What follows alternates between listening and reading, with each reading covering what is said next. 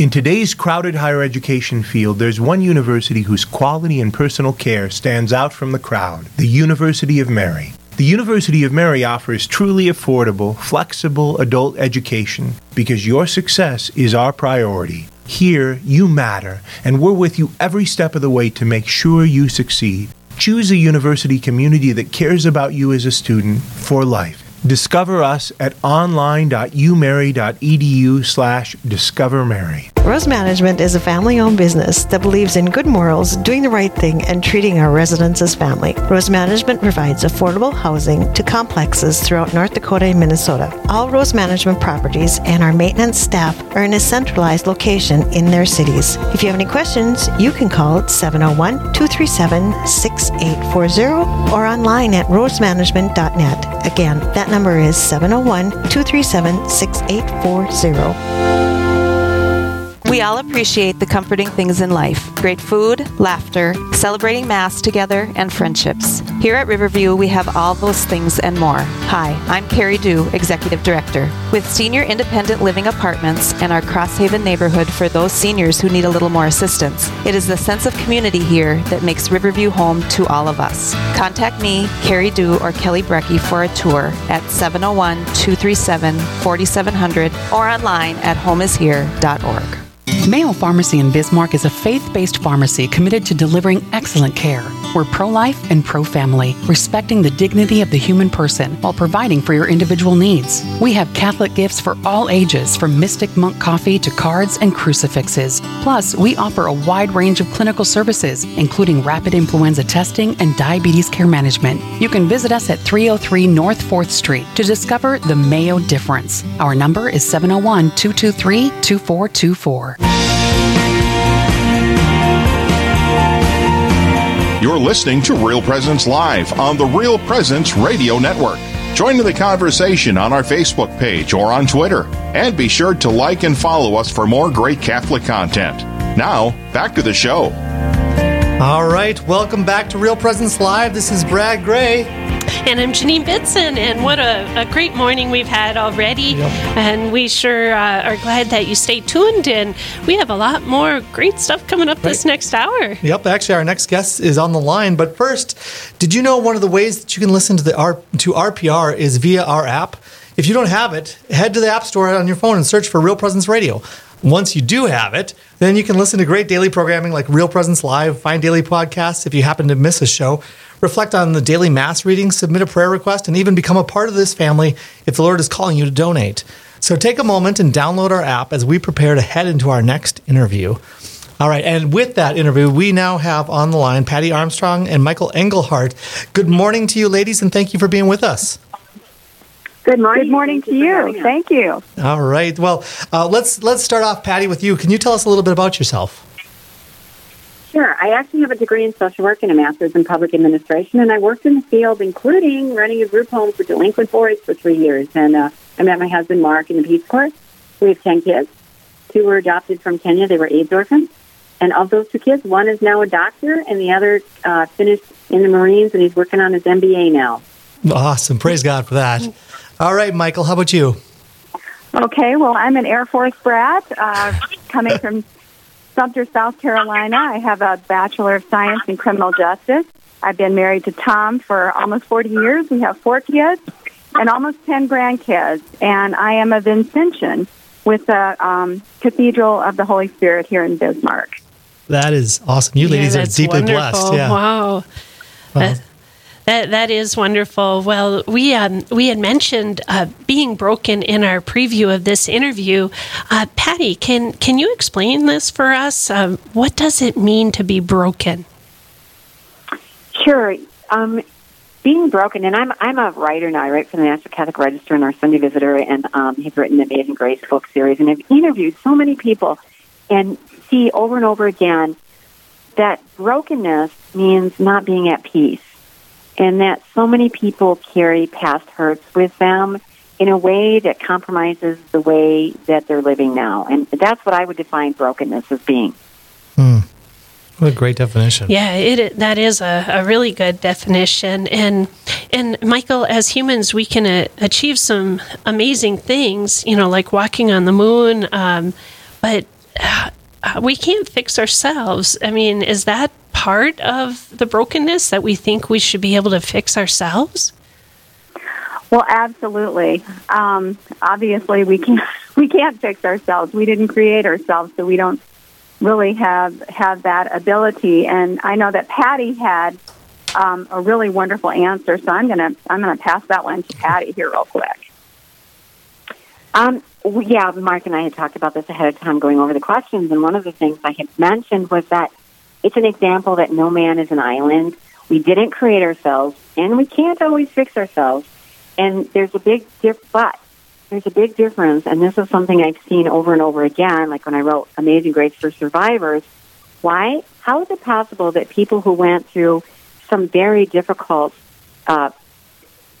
horrific situations end up more in love with God than when they started? But it doesn't always happen that way. Sometimes people live a very angry and bitter life. And so the difference is those who walk with the Lord. And the point is, too, though, that we can't always fix ourselves. Sometimes we need to go outside for healing. Always we should be walking with the Lord. But sometimes we need therapy or talk with a priest or talk with friends. But the goal should be not to accept these burdens that are weighing us down, but to seek healing.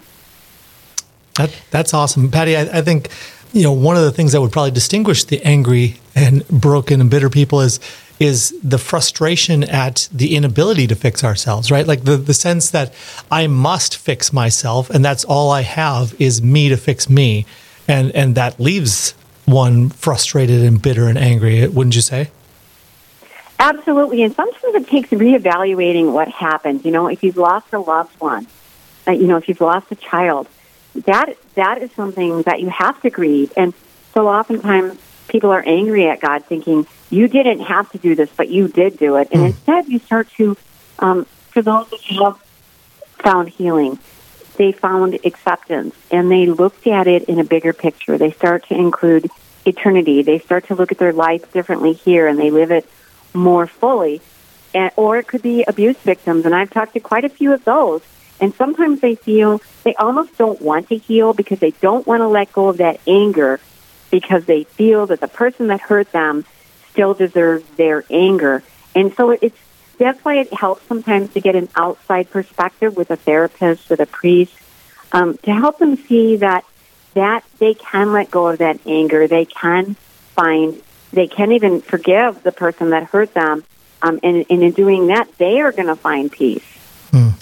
That forgive, when you said that word, that really, is such an important thing to help get over our brokenness. If you're not able to forgive, no matter how egregious the pain, the hurt is to you, you can't find peace. There's just no way to find peace. Can you talk about that, Patty? Like truly forgiving? Yes, because I've actually just co-authored a book with somebody who has like a horrendous life with abuse and just some horrible things that went on.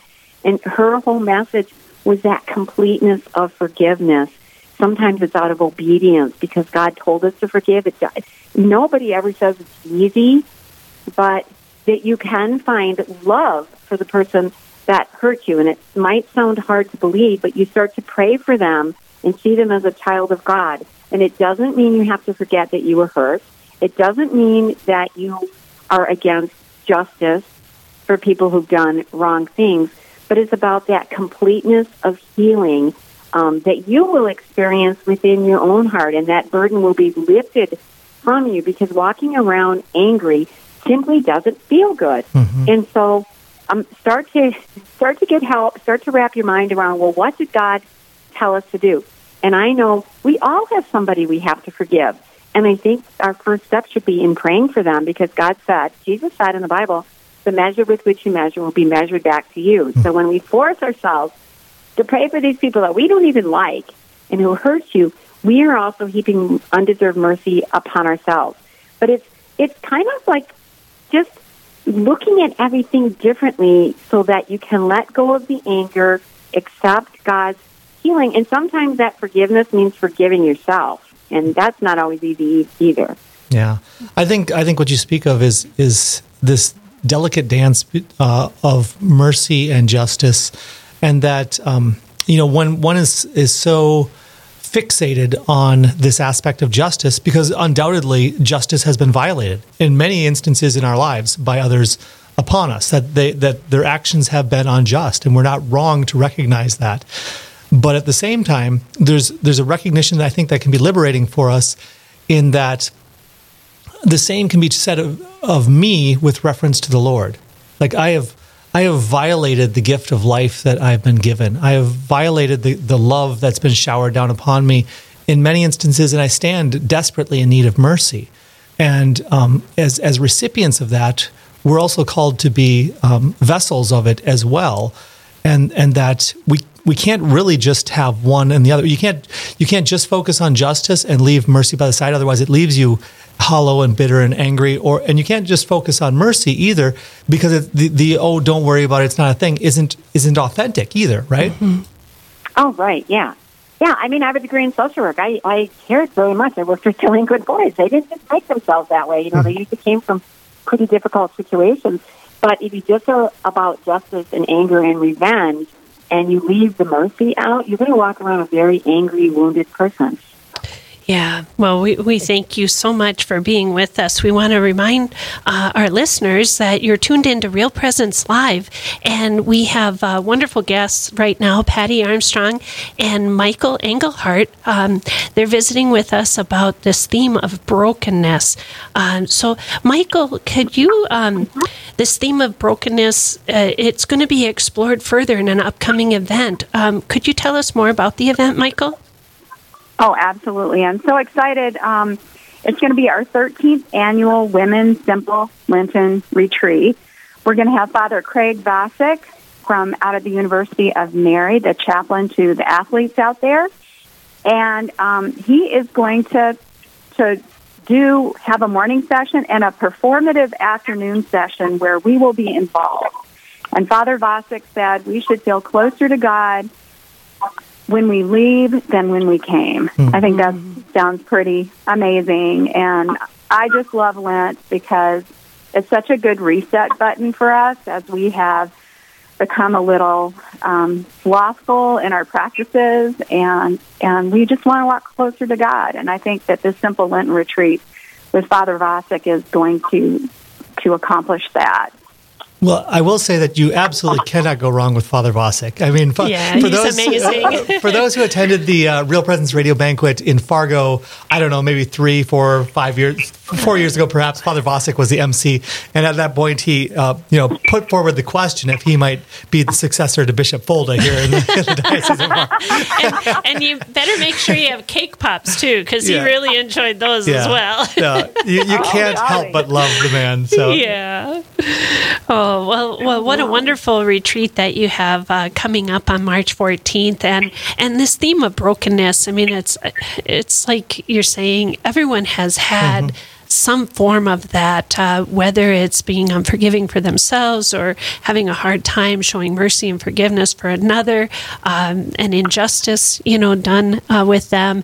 I found myself for 3 years, every time saying the Lord's Prayer, inserting a person's name into that, asking, for forgiveness. And it was just really such a sense of peace when I could just finally not have that name inserted, and you just have to put yourself to the foot of the cross and just throw it to God and trust in Him. But like you say, Patty, we need to forgive, and that's part of the peace process.